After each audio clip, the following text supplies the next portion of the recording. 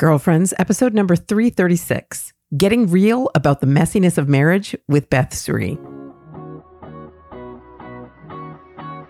Hello and welcome to Girlfriends. I'm Danielle Bean. I'm a wife and a mom, and I'm on a mission to help you know your worth as a woman so you can find peace, balance, and joy in family living.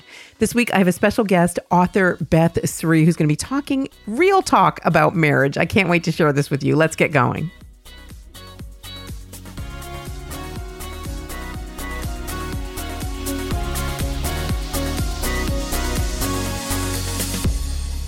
Hey, girlfriend, how are you? Thank you so much for showing up here today. So glad to be able to connect with you through the podcast. So my guest is going to be Beth Sri, and I can't wait to share that conversation with you. She's got a new book out with her husband. You might have heard of him. He's a Catholic apologetics expert, author. He also has a podcast through Ascension called All Things Catholic, Edward Sri, and she wrote this book together with him. So I can't wait to share about this resource with you. But before that, by way of kind of introducing this topic of the messiness of marriage, I thought I would just share with you an observation of mine through the years is that we as Catholics don't talk enough about the messiness of marriage, about how very difficult marriage can be sometimes. You know, sometimes I have opportunities to speak at a marriage conference, and I always love the opportunity to speak to couples about exactly this, that marriage is a really hard thing. And yes, there are unique joys to it, but there are also unique challenges, and that sometimes we gloss over that. And that in the end, that means that young couples will wind up feeling like, what's wrong with us? That, you know, we're going through this hard time. And so I'd like to reassure people that if your marriage is going through a hard time, then, you know, that doesn't mean that you have to get a divorce. That doesn't mean that you're doing something wrong. That's part of it. That is part of how marriage sanctifies you, is going through these hard times. And every marriage, even the very best of marriages, go through some hard times. And this is why the church's teaching on the indissolubility of marriage is such a gift to us. Because if we didn't have that teaching, we would walk away. Every one of us would at some point say, this is no longer working for me. This doesn't feel good anymore. This person isn't, you know, quote unquote, making me happy. We would walk away. And I think that's a really important thing to say. And as unpleasant as it is to hear maybe, or to think about, even just the very best of marriages go through some hard times.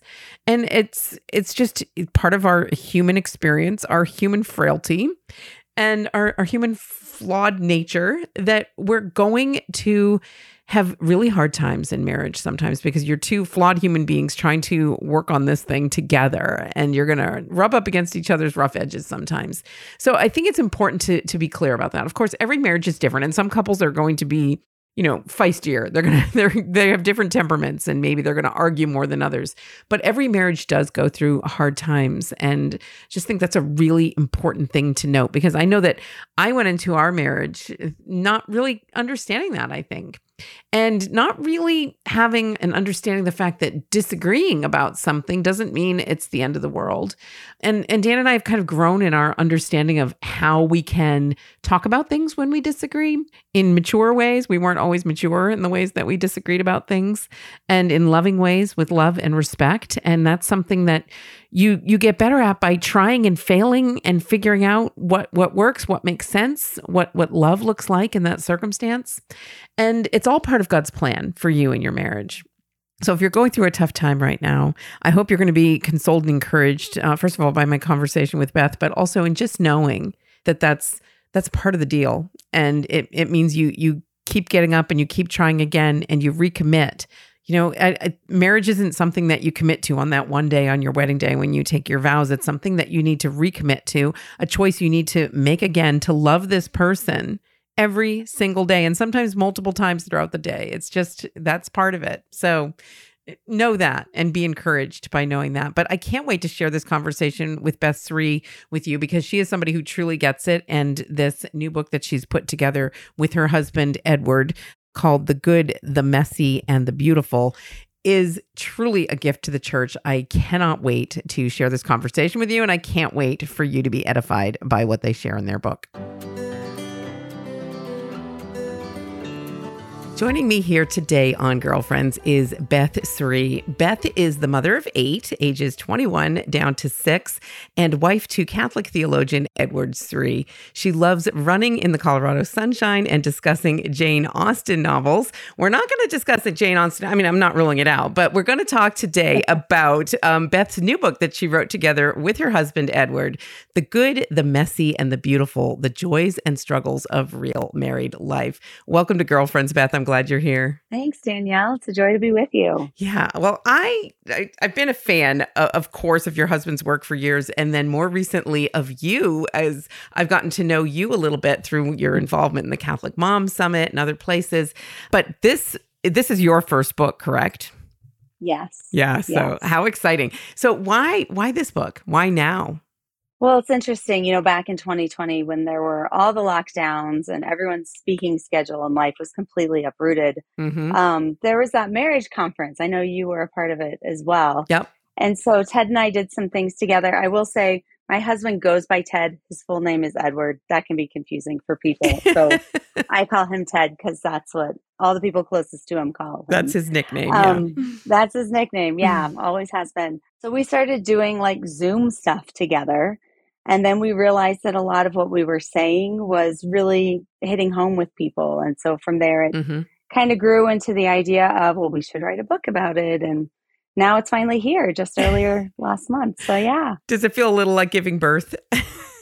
In a certain way, yes. I mean, in this case, though, my husband was the one with the expertise, not me. Yes. So, yeah. So interesting dynamic there. But what I love about this book is that it's so real and that you share your own stories. And what I found really encouraging is, and it's just right there in the title, The Good, the Messy, and the Beautiful, the Joys and Struggles of Real Married Life, that's what people need to hear more of, because I don't know about you, but when we first got married, I was, all stars in my eyes about this Catholic marriage. And, then when we did hit hard times, when we did struggle, I kind of felt like it wasn't working, or we were different from everybody else, and we were struggling in ways that other people didn't, and kind of felt alone in it. And I feel like there isn't enough honest conversation about that real struggle. I mean, is that part of what motivated you to write this? Absolutely. I mean, it's a common thing we see working with young adults in Focus or at the Augustine Institute, or even some of our lovely, teenage children, that it's like, well, you just have to love Jesus, and you just go to adoration, and you just have to be all about the church teaching, and then you're going to be totally fine. Right. We're not going to struggle like everybody else did because we're doing it right. And there's something noble about that. Truly. Yeah. We were like that, when we were getting married, like you mentioned, and then sure enough, you get married and you fall flat on your face and things get challenging. And then it's a temptation to kind of fall into despair of, wow, maybe I married the wrong person, or maybe I'm just not cut out for this, know? And if we look at what's available, oftentimes about marriage, it is more of the high, noble ideal, which is awesome to inspire us. Right.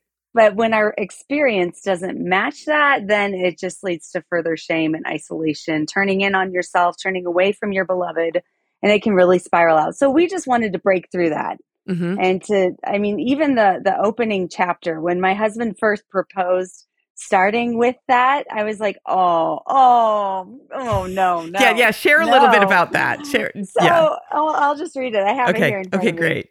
I'll read the first chapter, or the first paragraph. There's a chip on our bedroom wall that looks a bit like a scar, the mark of a wound in our marriage. Though we've done countless projects repairing blemishes in our home, this is one we intend to keep. For it reminds us as a couple of the work God has done in our marriage, bringing healing in our hearts and a deeper unity and trust that we otherwise would not have experienced if we did not have the wake-up call God gave us that night when we left that unfortunate nick in the wall. Ouch. Yeah. So we're just diving right in. Yeah. Just putting the messy stuff out there. Yeah. There's been very unsavory moments in our marriage. Yeah, but I think that's fairly common. And then the question is, what do you do? Do you throw your hands up in the air? Do you give up? Do you continue to turn away and turn towards yourself or other, coping mechanisms? Or do you say, okay, Jesus, you brought us together. How can we meet you here? you know, and we try and kind of turn that notion on its head that, you know, I'm just not good enough, or there's this this is hopeless. We can't repair this, because actually it means the sacrament's working. Yeah. When we struggle. Explain that. Yeah. Explain that a little bit. Because Jesus, you know, our Lord brings two people together, and the idea of marriage is a vocation. It's not self-fulfillment. It's not to make me feel good about myself.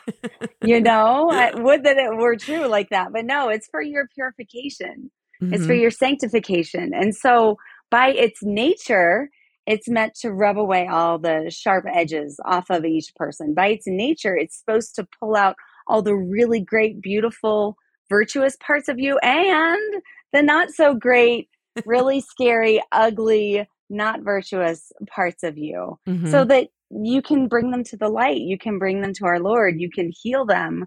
You can really work through them together, and then become the person that you're created to be. Yeah, I think that's so important for us to be actually speaking that out loud, especially to the next generation, I think, because as you're speaking, I'm like, that's exactly what I try to tell my young adult kids, you know, some of whom are married. And I know you have a daughter who's engaged. Are you aware of that in your conversations with them? I know as my kids became of an age to be married and some of them got engaged, I all of a sudden realized what the world was telling us about marriage and how wrong it was. Like this whole find somebody who makes you happy thing, which like, what are you talking about? And it's really a countercultural thing. And it doesn't at first sound right. Like I'm like, my spouse isn't supposed to make me happy. Of course he is. Right. And of course they do sometimes, right? You're going to find joy in marriage. That's real too. But I think it's so vitally important that we speak that message to them about what marriage really is. Absolutely. That when you commit to your spouse, when you make your vows, like you're in it to win it. Yeah. You know, that there's no backing out. There's a great quote that we use in the book from John Paul II, that the idea is, I'll paraphrase, that God who calls the couple to marriage continues calling them each day. Yeah. You know, like in the joys, the struggles, the, you know, the hardships, the wonderful parts of it. Like there's not like our Lord brings two people together and then he's like, okay, great. See ya. Have a nice life. Good luck to you. No. Like, when my spouse hurts me, I'm called to get outside of myself and to respond in a way that is charitable, that assumes positive intent, that allows him to rise to the occasion. I'm called to forgive. I'm called to ask for forgiveness when I screw up. And I'm called to sacrifice and to go and to be generous in ways that I didn't know was possible. Right. But it's not like we're left hanging. That really Jesus is in the midst of it with us. You know, the whole Hope Machine book, 3 to Get Married. Yeah. You know, he's in it. And that's by design. And so with my kids, it's really been great to see, for instance, my son is a camp counselor this summer, living on the side of a mountain, radical self-giving, you know, and every time I go up there, I've been up there several times, dropping off, picking up other children. I'm like, this is so good for him. And it's so good for all the camp counselors. Like, this is like a foreshadowing of what marriage is. Yeah. Lack of sleep, not getting to eat what you want, not getting to pray when you want, radically caring for and being attuned and attentive to these young people that you're responsible for. And for them, it's a week or 9 days. But it's the stretching. And that's what marriage really is the radical stretching of each person to hold more space for the other, but then also to hold more space for our Lord to give to those entrusted to their care. Really beautiful. That's such a beautiful way of looking at it. Now, you said something just a moment ago, and it stood out to me because I think it's a really important truth, that talking about the kinds of assumptions we make in our relationship with our spouse, because I think this is key. And this is something that Dan and I have come to realize about ourselves. You know, it's only taken us 27 years and counting, and we're still figuring it out. But we kind of came to the realization, like so many of our stupid fights and some of the ones that are even the most hurtful are just tragic because they didn't have to happen, because they're all based on one of us assuming the worst about the other. And it's so easy to do that, especially if you have insecurity, if you have, maybe even past betrayals or anything going on, and maybe not even in that relationship. We all bring baggage. But maybe you could talk a little bit about that, the importance of assuming the best intentions, even when you're so sure that they're just doing it to be a jerk. Right. And that's just it. I mean, think about it. No one's spouse wakes up in the morning and says, oh, how can I really irritate my wife today or my husband? How can I make his life miserable? Like, that's just not, generally speaking, right. anyone's MO. Right. So when we're able to see, like, our husband or our wife is acting in a way that is just really frustrating or annoying or that's really getting under our skin, to be like, okay, I'm sure he's not coming at this to try and make my life complicated or miserable or trying to get a rile out of me. Yeah. So you have to kind of put on a lens or a way of seeing things of, okay, what could be going on around my beloved right now? How did they sleep? What's going on at the office? What's going on with the baby, whatever, that might be a reason why they're behaving this way. Right. And that, assuming positive intent, you could also say, give them the benefit of the doubt, but also just to really cultivate gratitude in relation. And that's not just like, okay, what am I grateful for? Okay. Like thinking of it, like I try and keep a running tab within me that I can pull out at any moment. And it's kind of like, Fox News or CNN, those news networks, they have that ticker tape, that line at the bottom of the screen that says all the new, scores or the news or whatever. Like to have something like that I can call on at any moment about my spouse. Like he takes out the trash without asking most of the time. He's awesome with the kids, getting on the floor and wrestling with them. He's an excellent provider. He's very humble. He's usually the one to apologize first. So that when those annoyances come up, I don't have to jump on them and then let things explode. But I can pull back, say, okay, he's got some stuff going on. I can offer grace and then remember the good things and what I do appreciate about him to just create space. And then, of course, you do need to bring it up at some point. You don't want to let things fester. You want to keep a short account, but to do it in a way that offers him the opportunity to be like, I think it's a temptation for us women. I don't know about you, Danielle, but I know I do this, to click in outside of being rational and just, and you just lose it. Emotion. Yeah. But if I can just be like, okay, pull it in. Okay. Deep breath. Okay. I'm sure you didn't intend this, but when you said this with this edge, or when you brought this up again, I felt this because it just recalled all the other times. And coming at him with my, full self and with my brain integrated with the emotions is less threatening. And then we can resolve it more easily. Yeah. Took a lot of time. Yeah, exactly. That's the sort of thing you only learn by doing, and it takes years, I think. Absolutely. And that can be so frustrating because you can even think you have arrived, and then some little thing comes and totally throws you off. But when you were talking about that, like just pausing in the moment, I think that's so vital. And rather than just flying off the handle, and it's so vital for both spouses to do that. It reminded me of, like, Dan and I have this thing where it's kind of like a running joke in our marriage where there was one time where we were, almost fighting about something. I don't even remember what it was. And I was kind of in a snippy way asking him to, like, tell me more about what he was saying. And then he was like, why are you coming at me? And I was like, I'm requesting clarification. And so that phrase has stuck with us. And it's very useful. I think it's really fun for couples to have things like that, because then it's like, are you requesting clarification? Like, is this a moment where we need to pause and, think about like what I'm saying and how it might sound to the other person? I think that's so helpful. Just hit that pause button, whether you call it requesting clarification or not, that you want to be clear. And if you're tempted to be hurt or assume something negative, so vitally important to just pause and maybe ask them to rephrase it or ask them what they mean by that. Because chances are, we do this, right? Like we just, throw off thoughtless comments like 100 times a day, especially with someone you're as close to as your husband. But now you shared about this vulnerability you have throughout the book, starting on page 1. And how do you feel now that the book is out in the world? Do you have like a vulnerability hangover?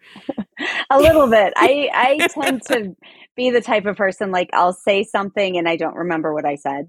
And so I forget what's in here. And then people will come up and be like, oh, and this, and oh, and that. I'm like, oh, yeah, And you're like, yeah. yeah. Like, So, when I wrote that, I wasn't thinking about you reading it. right, right. So not entirely. A lot of these stories, my husband has used in his talks and things before. Yeah. So they've been out there, but, yeah, it is different to have my name on it, my picture on it. That part's different, but it's good. Yeah. It's But I great. think it's so helpful. I'm grateful to you for doing it because it really makes the book real and truly helpful to couples. Now, Beth, there might be some people who are listening that are like, well, not my marriage. Like, we're just too far gone, or we've got these entrenched bad habits over years, or he doesn't share my faith, or, insert your excuse here. What do you most want people to know that are really struggling in their marriages? I'd say that healing is possible, and that's one part that we really go after is just my own healing journey and how it caused a lot of problems at first in our marriage because as I was going a deep dive into wounds from my past and wounds from my childhood and really realizing how I was living out of those that all of a sudden ways of relating and interacting for my husband and I, all of a sudden I was not cool with that anymore. Like for 15 years, he would say this and I would do this and I would do this and he would say that, and all of a sudden I'm like, I'm not okay. No, we can't do this and we should do this instead. And my poor husband was like, what is happening? Who are you? So you were going to therapy on your own at that point. Is correct. That right? Yeah. Okay. Yeah. And that was related to wounds around the way I grew up, having divorced parents and going back and forth and just a lot of the things that I'd internalized from that experience in order to survive. I mean, in a way, I'm like super grateful for those coping mechanisms, but they weren't serving me in my adult life and my marriage. And so I needed to really take him to a specialist and take him to our Lord in a special way and really run after him. So, but eventually it got to the point where my husband came with me to therapy, several times. And it was helpful just to have my therapist there to be like a third party, and certain things I couldn't articulate, she could articulate for him and help him to really understand it. And so then he could respond better. And so I think, honestly, I think most people have something to go to therapy for, and truly only brave people go to therapy. It's not something that should be shameful whatsoever. But something like that can really be a huge reset in the marriage, whether it's together, whether it's individual, each person, or just one person and bringing the other person in. But it's a radical commitment to, I want to be better for you, for this marriage, for our children, for whatever God has in store for us. But in order to do that, sometimes we have to look back and see, like you said earlier, what are we living out of? What is affecting us here? So. Right. I love that perspective on getting outside help, because sometimes I think it's less so now, but there's sometimes still a stigma attached to it. Like, oh, well, we're not in that kind of trouble. Like, we don't need to go to therapy. We don't need to go to counseling. But like you said, it's brave people and it's people who are committed to their relationship. And, the people I know that have gone to couples counseling or therapy, it's because they care so very much about that relationship that they're willing to invest in it in that way to make it the best that it can be. So really important that people hear that kind of encouragement. But, one thing I wanted to ask you about is you and your husband have this big family. You've still got even little kids in the house. And how do you manage that? How do you manage to have time for your marriage? Because I know through the years here, raising a bunch of kids and all just the crazy business, work and life and whatever, that sometimes spending time alone together is almost impossible, or it feels like the last thing in the world that you have energy or want to put effort into. How have the two of you navigated that? Yeah, so it's been a process. I'm sure you can remember at the beginning years when you had little children, life was just so much more physically demanding and you're so much more exhausted and you still have your whole life ahead of you, so you have one baby, two babies, maybe they come quickly and you're like, I could have 13 babies in 10 years, you just don't know where things are going to go, so there's a little bit more fear and trepidation So I would say Mm-hmm. it was harder then. We were very intentional, and we would do business meetings Sunday night after the kids went down, where I could just be like, have my list from the week, and when are we having these people over, and what about this, and are we doing vacation, and what's happening for Thanksgiving? We could get all the Mm-hmm. logistic stuff out. And then it was just established that Tuesday night after the kids went down, it was our time together. So we'd Mm-hmm. watch a movie, play a game.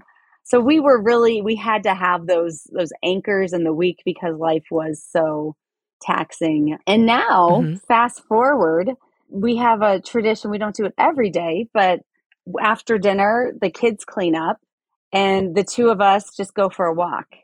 And That's so nice. that's our time to connect, to get a little exercise. Mm-hmm. Yeah, and then we'll go out for dates. We've been doing more traveling together, now that we have kids that can actually hold the fort down. Right. It's just been awesome. So it really Yeah. is, it's like trial and error. What works, what's possible, where can we push? Oh, we can't push there too right now. Let's pull back. But always looking for the way to make it a priority has been huge. Yeah. Yeah. So, who are some of your favorite saints with regard to marriage? Like, whether it's their example or the ones that you like to pray to, or, who stands out to you as some of our heavenly helpers Ooh. in marriage? Well, obviously, John Paul II, Yeah. he wrote so much on marriage, and Ted and I both really, yeah, he's a special one for us. We were able to meet him shortly after we were married on our honeymoon. Oh my gosh. That's Yeah, beautiful. received the papal blessing. So, and we have our fourth son, whose birthday is today, is actually Oh, Carl John Paul, named for Carl Wojtyła John Paul. So we call him the yes. JP2 Grand Slam. So, yeah, he's great. I love all our kids. It's fun to watch Yeah. them grow and develop. So yeah, John Paul II is Hmm. top notch. Obviously, there's Saint Jana Beretta Mola. I've always had a great respect for her, and Louis and Zélie Martin. Ted and I Yes. adore Saint Therese, and so looking at their example, I will throw out an unusual one Okay. that relates to marriage, way of mirroring how the soul relates to God. Hmm. And that's my new favorite saint, Saint John of the Cross. Oh, okay. I think he gets a bad rap in modern circles where, everyone thinks of him as, oh, the Dark Knight and self abnegation. But if you read his works or read works about him, like Hmm. the depth of love and how you enter into union with your beloved being our Lord, I mean, it definitely translates to marriage. And Ted and Hmm. I right now are both reading a book about St. John of the Cross. We each have our own copy. But it's been a Oh, great that's nice. conversation point. I mean, just John of the Cross is my guy right now. Okay, So you've intrigued me. I'm going to be yeah, checking that out. yeah. And so reading a book together, is that something that you regularly do? No, it's quite unusual, actually. I mean, I've been on this John of the Cross kick for almost a year now. And then he needed to be reading it for a class and another work of his. And so I started reading it, and he's like, oh, is that good? And I'm like, yes, it's very good. So then he started reading it. So it's been fun. I mean, it's not typical, it's not unusual, but Right. it is great to really have more intellectual conversations and yeah. Yeah. So we're almost out of time here, but I do want to ask you a little bit about Catholic marriage and sex, because you have this little section at the end Yeah. of the book, right, where you're like, well, we have to talk about intimacy.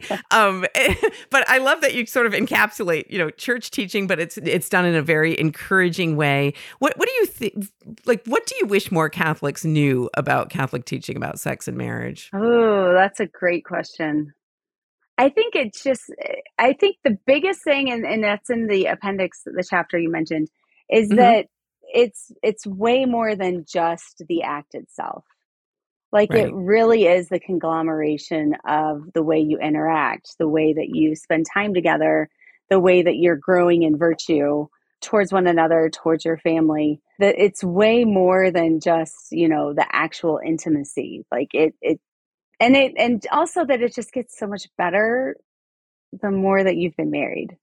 I think Right. there's a temptation to think like we're married now and we've waited, and so it has to be fireworks. And if it's not, then what are we doing wrong? But there really is a sense of practice over time and of knowing your spouse better, that it becomes, I don't know, more beautiful and more what it's intended to be. But it's not something that's served up right away as soon as you've been married or within 5 years or 10 years. It takes time and communication and practice, and but it is something that definitely grows.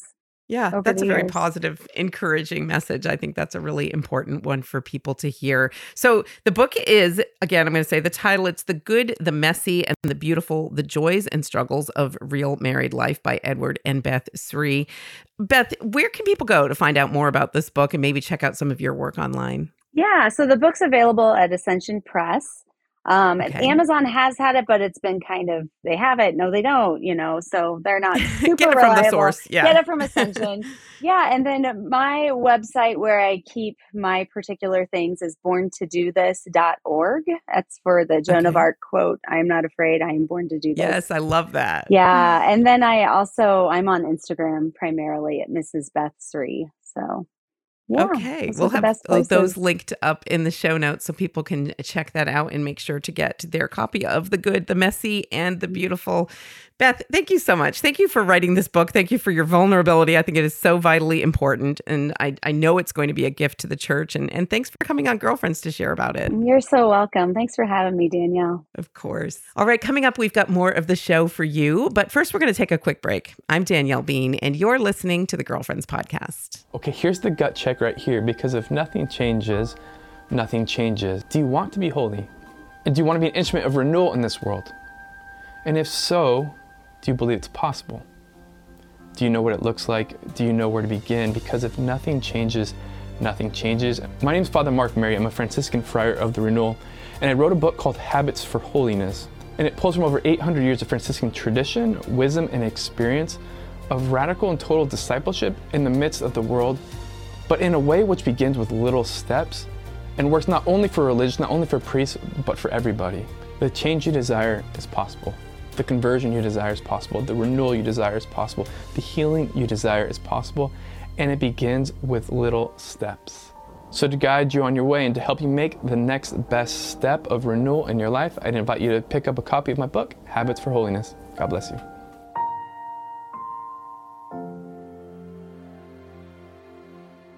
Welcome back. Now we're at the point in the show where I like to share some listener feedback or a listener question with you. And this week I heard from Vanessa, who reached out to me on Instagram, and she said, "How can I know if I am meant to stay home full time with my kids? I have a master's in social work, and sometimes I feel like I'm wasting my education by staying home full time with my kids, who are 10, 7, 5, and 3. And yet I really love being home with them. How do women decide these things?" Okay, Vanessa, first of all, I cannot tell you that. I can't decide that for you. But I understand you're kind of feeling torn. And I think every woman, whether they stay home full time or work full time or something in between, can relate to that kind of push and pull of your feelings about it. And the idea that we feel guilty regardless, right? And that's something we took up in a recent podcast when we were talking about ideas for working moms, is this idea that regardless of what we do, there's going to be something that's vying for our time and attention that's going to make us feel guilty. So, I mean, first of all, what you tell me is you love being home with your kids. So I don't actually, I guess I actually can tell you, stay home with your kids. Like, you love it. It sounds like it's not a financial issue where you need to be working. Then absolutely no reason why you should be working. And I do want to address what you said, because I've heard this before, where someone feels like they're wasting their education. I remember talking with a young woman once who was wanting to stay home with her newborn, but feeling like, my parents invested in my education at college, and I owe it to them to be doing something with that. And first of all, your experience at college helped to form you into the person that you are, which has helped to form you as a mother. And whether you're actually like pulling stuff from the courses that you took or not, as you're living out your vocation to motherhood, doesn't matter. It's all part of the experience. You know, I once had somebody who was in the process of hiring people, and he was telling me that he was really looking for somebody with a 4-year degree. And it wasn't because of any particular skills that he thought the person would have, other than the fact that somebody has a 4-year degree indicated to him that that person has a certain level of perseverance, a certain level of discipline, to be able to follow through and, achieve something like that. That doesn't mean people who don't have 4-year degrees aren't disciplined or whatever, but this was a tangible way of this guy assessing this. And that kind of stuck with me because it's true that the benefit of our education, whatever kind of education you have, it's not so much about the piece of paper or about a particular skill that you might have learned or a particular bit of information that's been imparted to you.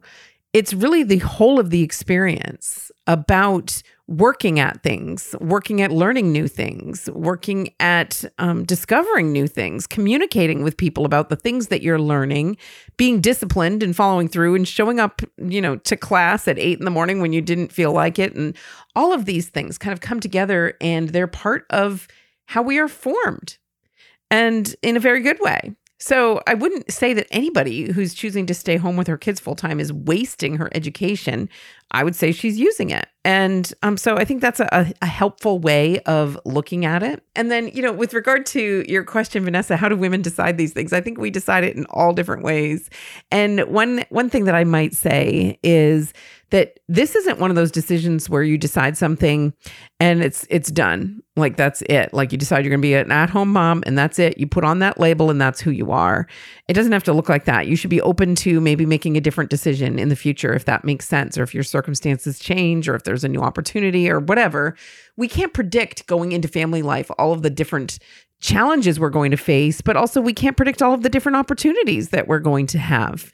So for sure, my home work kind of life balance as a mom through the years has shifted and changed in ways I never could have anticipated. And, I never could have planned it out that way, but I know it's part of God's plan for our family. And Dan and I have kind of prayerfully discerned that as we've gone through and decided which work opportunities I would take on and which I wouldn't, and how he would work and all of that. So I think that looks different for every family. But I appreciate your question, Vanessa. And I don't think you're really looking for me to, tell you if you're meant to stay home full time with your kids or not. But it sounds to me, just from the brief little bit that you shared there, that you should be. Right now, it sounds like it's the right decision for you, especially where your kids are so little. Still a lot of years left there where they're going to really need your time and attention. And if you're able to do that, and if you're loving doing that, why on earth wouldn't you do that? Sounds good to me. All right. You might have a question that you want me to take up here in this section of the podcast, or you might have feedback about today's show, or you might have a topic that you'd like me to take up on a future episode of Girlfriends. I would love to hear from you. You can always email me, Danielle@daniellebean.com. Another fun way that I have loved connecting with listeners of the Girlfriends podcast is through the Girlfriends community, which is available over at girlfriendscommunity.com. If you appreciate what we're doing here in the podcast, the kinds of conversations we're having, Girlfriends community is a way for you to go deeper with those things and have more access to one another, conversations with one another, but also conversations with me. As part of the Girlfriends community, you get twice a week live video conversations with me that you're able to participate in, daily prayer support, ongoing conversations about marriage, family, faith life, work, relationships, wellness, all of this good stuff that we really care about. We're always sharing about and looking to encourage and support each other right there in the Girlfriends community. It's not social media. This is a different thing. It's a positive and encouraging place made just for Catholic women like you. So if you want to check it out, you can try it out for a week for free. Go over to girlfriendscommunity.com. Would love to connect with you in there. And that's all the time we have for this week, but I want to thank you for joining me here on the podcast. I love connecting with you here. The fact that you listen to what I share here on Girlfriends means the world to me. The fact that you share some of your time each week, taking in what we're offering here at Girlfriends, just is so encouraging to me. So I love knowing that you're out there. Thank you so much for being part of today's episode. And until next time, I hope you enjoy your day and God bless your week. Girlfriends is a collaboration between DanielleBean.com and Ascension, the leader in Catholic faith formation.